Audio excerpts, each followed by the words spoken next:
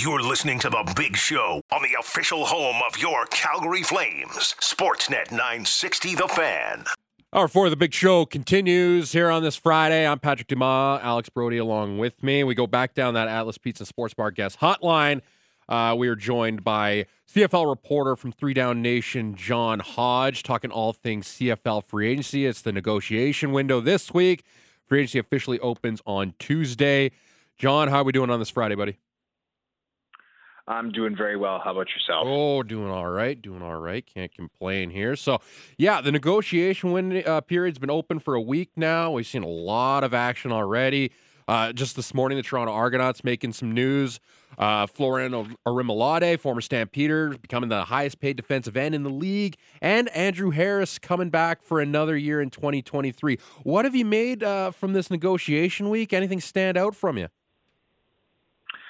Well, I think that this is, first of all, it's a relatively new phenomenon still. This is something that the CFL implemented just a few years ago. And to me, it's been a home run. I mean, this is something that I think has made free agency more of an event, so to speak. I think this is something that gets people, interested in how these signings and how these deals are developing over a bit of a longer period of time versus in the old days when, there'd be some, kind of cloak and dagger rumors leading up to the big day. And then, the day hits, a ton of signings happen. Of course, a lot of the signings, even in the old days, were illegally negotiated before the period got underway. But now there is the legal tampering period that allows teams to talk to players for a week. So it's been a bit of a tough week for the Calgary Stampeders. I will say, you highlighted Florian Arimolade. He's off to join Corey Mace with the Toronto Argonauts, former D-line coach with the Stamps, won a Grey Cup this past season as the defensive coordinator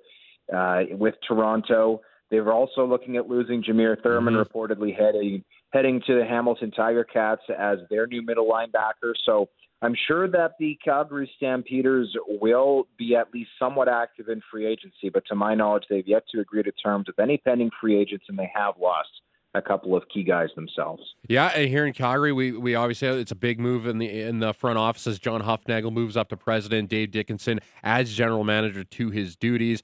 They did some of their work earlier on in the offseason, bringing back some key names. Cam Judge is a name, Derek Dennis as well. But you mentioned Jameer Thurman; he's on his way out. Arimolade's on his way out.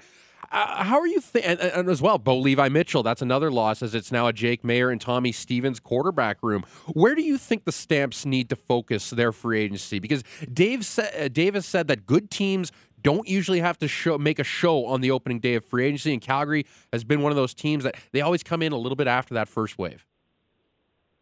They do. I think an area they need to get better this upcoming season is at receiver. Yes, they re-signed Reggie Begelton. Yes, they got Malik Henry under contract through 3 years. I'm high on Jalen Philpott, what he was able to do, but the Stamps simply did not get enough out of their other spots in the receiving core. And I think to really help Jake Mayer make that adjustment to his first full season as a CFL starter in 2023, I think they need to do a better job of giving him weapons. I don't expect Kamar Jordan will be back with the team. That's a spot at that field side slot receiver spot. I think they need to improve. That's a position where maybe you look at the free agent market. It looks like Eugene Lewis is spoken for, but is a guy like Tim White, is a guy like Greg Ellingson, even Darrell Walker, potentially an option. Rasheed Bailey, who I think is an underrated receiver, who's likely going to free agency from Winnipeg. I know that traditionally that's not what the Stampeders have done. They've not been terribly active in free agency, but that's a position at which I would like to see them make a move specifically to help Jake Mayer have a little bit more firepower to work with in that receiving core. It's one of the more over in Saskatchewan. I think it's got to be one of the more important off seasons in recent memory for the Riders. It starts with them shoring up that quarterback position and getting Trevor Harris. They're moving on from Cody Fajardo. How important is that Rider off season right now?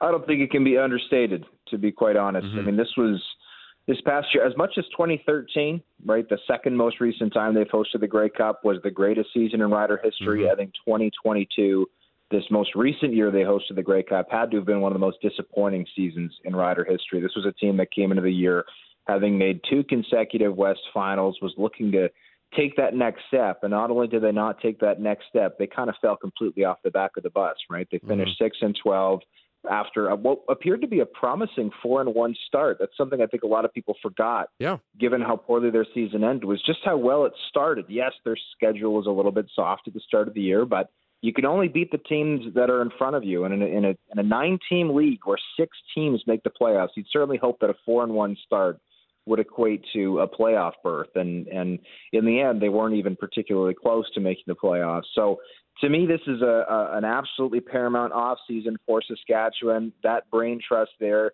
general manager Jeremy O'Day, head coach Craig Dickinson, and a lot of the assistants around them are all set to be quote-unquote free agents after the 2023 season, right? They're entering the last year of their deals. They were not offered extensions. So obviously they understand the ramifications. If they do not have a good season, I see no reason why any of those individuals would be brought back. So when you have coaches coaching for their coaching lives, so to speak, or guys in the front office feeling that pressure to get things right in Riderville, they need to be active. And I think they've done a good job. Trevor Harris, I think, certainly will help that offensive line. No, he's not the most mobile quarterback in the CFL, but he's someone who gets rid of the ball extremely quickly. Jake Winicky, a receiver that Harris had with him in Montreal, has reportedly agreed to terms. And this is yet to be determined, but I believe Darius Sirocco will be coming over to be the new center of that team. Dan Clark has been there for a decade, but a little bit long in the tooth, missed a lot of last season with a broken leg. So they have made a lot of moves to get better, and I think there's moves still to come. How much was that coaching cap in the league affect maybe like with the Riders? Did they maybe even do you think they considered moving on from Craig Dickinson, even despite the coaching cap? Well, the coaching cap essentially limits the ability for teams to add new coaches, right? And the way in which it does that, of course, is if you get rid of a coach, because coaches, of course, have guaranteed contracts, players don't, coaches do. You still have to pay that coach, and it comes out of that cap, and it inhibits your ability to bring in new people. And as we know, head coaches like to be surrounded by their own guys, right? That is something that traditionally follows when a head coach goes somewhere. They are unlikely to keep the existing OC, the existing DC, etc. What they want to do is go out and hire all the guys who they have good relationships with, who they've worked with in the past, who they've promised in past years. That's very common for upcoming assistant head coaches. Hey, if I ever become a head coach, you'll be my OC, and if you ever become a head coach, then I'll be your DC, right? Those type of handshake agreements happen on the road over beers, sometimes 10 years before either guy gets their first head coaching job. So that's something that I do think played a role in Saskatchewan, because not only would the next head coach of the team, whoever they might be, have to replace Craig Dickinson with that salary, but when you want to attract a good head coaching candidate, an exciting up-and-coming head coaching candidate, you need to be able to give them the autonomy to pick who their assistants are going to be. And the other thing that coaches look for as candidates is they want to see a quality quarterback, because there's no better way to limit the success you'll have and the longevity you'll have as a head coach than going to a team with no quarterback. And the Riders did not have a quarterback at the end of last season. Cody Fajardo, pending free agent, has reportedly agreed to terms with the Montreal Alouettes. And obviously at this point, coming out of the last season, there's no way anybody would have pointed at Saskatchewan and said, oh, Trevor Harris is definitely going there. So, I think those were all factors in it. But yes, the coaching cap, which I understand why the coaching cap is there. CFL teams need cost certainty, especially with the league looking to add a 10th team. But at the same time, I'd be lying if I said I was a fan of the cap. I think it holds teams back in some respects. Winnipeg keeping this window open for at least a couple more seasons to continue winning some Grey Cups, or at least get back to the games. They're bringing everybody back, extending Mike O'Shea. Despite falling in the Grey Cup last season to Toronto, do you think they're still the team to beat in the league? I do, though I will say the 2023 Winnipeg Blue Bombers are reminding me a little bit of the 2019 Calgary Stampeders, which is to say a very, very good team, but seemingly coming towards the end of a little bit of a run here. Yes, Zach Collaros is under contract through 2025. Yes, they just re-signed Nick Dembski through 2025. They do have some very good, talented players. I do not think this team is going to be bad at any point over the next few years. Just like the Calgary Stampeders are still a very solid team. They've never been bad since their dynasty run of, let's call it 2014 to 2018, kind of came to an end. But the Stampeders have not won a playoff game in 3 seasons, and I don't think that's the future that the Bombers want to fall into. And I have a little bit of concern when it comes to the age of this team, right? You've got Stanley Bryant back at the age of 37. At left tackle, Jamarcus Hardrick is entering his mid-30s at right tackle. Patrick Neufeld entering his mid-30s at right guard. It's a very aging offensive line. They've got some aging weapons, aging defenders. I mean, Willie Jefferson is great, but he's in his 30s. Adam Bighill is great. He's in his mid-30s. So to me, this is a team that has brought the band back together again for 2023 largely. They are going to lose a couple of good players, of course, in free agency, as most teams do, though they've added Kenny Lawler back. Yep. So that could be kind of a net, neutral, so to speak. You're losing a couple guys, but you're bringing in arguably the best receiver in the league, who helped you win 2 Grey Cups, by the way, in 2019 and 2021. Though that is being said, this is a team that at some point needs to realize that the band needs to evolve a little bit. If all you ever do is bring the band back together and your entire roster gets old at once, that's not going to age well. And so I would expect that this year is probably going to be the last year that this team looks the way that it does. So what I mean by that is not that the team's going to overhaul completely for 2024, but I think there are some marquee names that we're very used to seeing in blue and gold who are probably entering their last years with the club. Talking with John Hodge, CFL reporter out at 3 Down Nation. Up to QEW, or QE2, I should say, in Edmonton, the Elks. We talk about the Riders and their important offseason. Edmonton, it's been a little bit of a disaster, at least record-wise, for the last couple of years. You started to see a little bit of that foundation being laid last year with Chris Jones in his second incarnation with the Edmonton team. Year 2, how are we looking? And they've had a pretty sneaky good opening negotiation window here as well. Well, they've certainly added some firepower. Eugene Lewis expected to sign there. In my mind, he's the best receiver in the CFL. No disrespect to Kenny Lawler, who I think is a close second.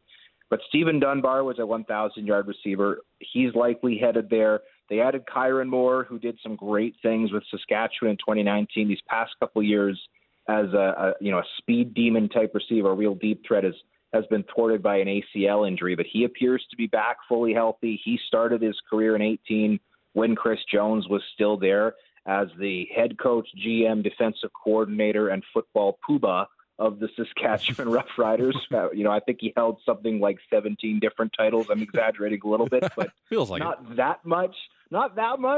And of course, Chris Jones now wields essentially all of that power still, only now with the Edmonton Elks. So to me, this is about giving Taylor Cornelius, a young quarterback, as many weapons as possible. Fans need to remember that Dylan Mitchell became a star late in the season there, a rookie receiver who did some absolutely great things. They already signed him to a contract extension. So this is a team, when you pair those newcomers along with Mitchell, along with Manny Arsenault, who finished the season there and I think played surprisingly well given his age. They've certainly got him the weapons. The O-line is not great in my mind, but it's certainly not bad. And we know that Chris Jones can coach a defense. And so I do like a lot of the moves that the Elks have made. I'm surprised at how much money they've given some of these receivers. Eugene Lewis expected a check in around $300,000. Stephen Dunbar reportedly $200,000. I had a source tell me this morning Kyron Moore got $130,000. So they're investing a ton of money in this receiving core. But again, I understand I understand why they're doing it, because they don't have a terribly expensive quarterback, and they obviously want to give him all of the weapons possible to make his job as easy as possible. Yeah, you mentioned the money getting thrown around, and I got Real Malade's numbers: $240,000 this year, $250,000 next year, $100,000 is signing bonus. That was a lot of concern, at least in my camp, and maybe a lot of CFL fans, that out of that pandemic, were we going to see some bigger contracts? Even were we just going to see more than 1 year? Were we going to see some guaranteed money? And are we getting that finally in the second year coming out of the pandemic. This will be the second decent full run from the CFL since then. Are we seeing more, a little bit more longer term deals, maybe a little more money because the league's showing a little bit more strength and more I guess positivity coming out of the pandemic? Well, money-wise, the salary cap has gone up for 2023 as part of the new CBA. We're entering year 2 of a 7-year agreement that was established last year after a brief player strike. In terms of money, I don't think we're seeing a ton of new money being thrown around, and the reason for it is while the cap went up, the league minimum salary also went up. 65 was the minimum salary in 2022. This year it's $70,000. And that's only a difference of $5,000, but you have to remember on any given team, you've got, 15 to 25 guys, depending on the team, depending on the year, who are making that. And so a lot of the new money that is found under the new cap is just going to raising the salaries of the guys who are at the bottom end of the roster. That being said, for the length of contracts, I think there's been a very positive change. Under the new CBA, teams can guarantee money in future years of contracts, of multi-year agreements, provided the player in question is a veteran, which is to say they've already completed one CFL contract, and if they have spent 2 years with that same club previously. And that was specifically designed to help teams retain talent, because for a long time, since the CFL allowed veterans to sign one-year deals in 2014, the complaints from fans, members of the media, even the teams themselves at times, was that this league has become too transient and there's too many guys who are going across the country seemingly every single season. Yeah. And this year I have noticed far more multi-year contracts. And I think part of the reason for that is that last requirement I mentioned. If you have to be on a team for 2 years to get guaranteed money, like let's use Kenny Lawler as an example, because he just signed back with Winnipeg or will be signing back with Winnipeg next week, I should say. He left Winnipeg for a bunch of money in Edmonton in 2022. I don't think he enjoyed his season there too terribly much, didn't do a lot of winning. Had he just stayed in Winnipeg, he could have signed with guaranteed money on his deal right now. But because he hasn't been on the same team for the past 2 years, he can't. So what does he do? He signed a 2-year deal with Winnipeg, and now as a free agent in February 2025, he will have the option of signing a multi-year extension in Winnipeg at the age of 30, and he'll be able to get guaranteed money in the future years of that deal, which when you're 30 is a big deal, because CFL teams, generally speaking, love to cut receivers, right, who have bad years and are over the age of 30 if they can. They want to get out of the future years of that deal to save some money. So to me, that is the most positive thing that we're seeing. And that's not to say that there won't be exciting free agents on the market next year. There's still a bunch of exciting free agents that are set to hit the market this year. But fans asked for more continuity in team rosters, and they are getting that right now. And I think that is a very positive step for fans, for teams, and even the players themselves who have expressed their desire to spend more time in one community and enjoy a little bit more longevity and be able to set down some roots, so to speak, wherever they choose to play. Yeah, that's well put there. I think this in a league that is struggling to find that younger viewer, and I think for young fans to leech on to players and have them be in their market for a while and for long term is big and can only help that team and this league going forward, because the player movement got a little too crazy. And I think Dave Dickenson actually mentioned that either in his press conference or earlier on a hit on our station earlier this week. He mentioned he likes to see when guys stay in that market. Out in BC, they begin life without Nathan Rourke. They've got their guy now in Vernon Adams Jr. locked up. What did BC need to do in the mind to take that next step in the West? Well, BC, I think the number one thing they needed to do was keep Nathan Rourke. And obviously that's not something they had a lot of control over when the Jacksonville Jaguars come along and want to sign you. As much as Nathan Rourke was potentially going to make a ton of money next season on an extension, I don't blame him for a second for wanting to pursue the NFL. Of course, the CFL is always going to be there for Nathan Rourke, and that's something that, if let's say he goes to camp with Jacksonville, does poorly, gets cut, he's in a situation where he can wait until next year and then negotiate with all 9 CFL teams. Does he want to be in Vancouver long-term? That's my guess. That's where he's originally from. That's where obviously he became a star in this league. but he's a guy who I think was very smart to pursue the NFL. That said, Vernon Adams Jr. has been a good quarterback in this league. He went 4-2 as a starter this past season in BC following that trade.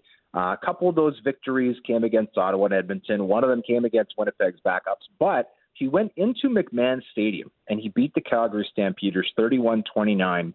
And that, to me, was a very, very impressive victory. That was his first start as a member of the BC Lions. And so much as I think this team will take somewhat of a step back without Nathan Rourke, and that's not a slight against Vernon Adams Jr. I think any team, coming off a season in which they had MOP caliber quarterbacking, Nathan Rourke, for me, at the midway point of the season, was the league's MOP. Of course, he didn't play the second half of the season due to a foot injury. So I do think they'll take somewhat of a step back.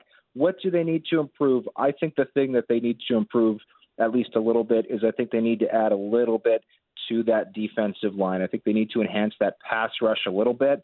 I don't think they have a ton of money to spend against the salary cap, but if there's someone like a Sean Lemon, a Julian Hauser, even a Jagera Davis who's willing to go out west and play there, I think that is a spot they need to address. Obum Gwacham, defensive end, who I think is underrated, playing for that team, still a pending free agent, not sure if he'll be back. So to me, that is the position I would highlight for BC as a spot I think they need to get better in 2023. John, what are we working on down at the Three Down Nation ahead of free agency on Tuesday? Well, we're going to have a live blog running all day, and hopefully between my colleague Justin Dunk and I, we'll be breaking a lot of signings. There's already a lot of signings, as you pointed out, that have taken place, or at least signings that have been agreed upon in principle and will be executed next week. But that CFL free agent list this year is so long, I do think there will be a lot of marquee players still available on the market, and I'm excited to see where they end up. I can't wait for Tuesday. We'll be following along for sure. John, thank you very much for this. We'll do this again soon. Appreciate it. Anytime. There you go. It's John Hodge, one of the best CFL reporters going out at Three Down Nation. Him and Justin Dunk do great work for this league. Check them out, Three Down Nation, on Twitter and on the Google machine. The Flames are into Buffalo tomorrow, 10:30 start right here on Sportsnet 960 The Fan. We'll hear from the voice of the Sabres up next here on Sportsnet 960 The Fan.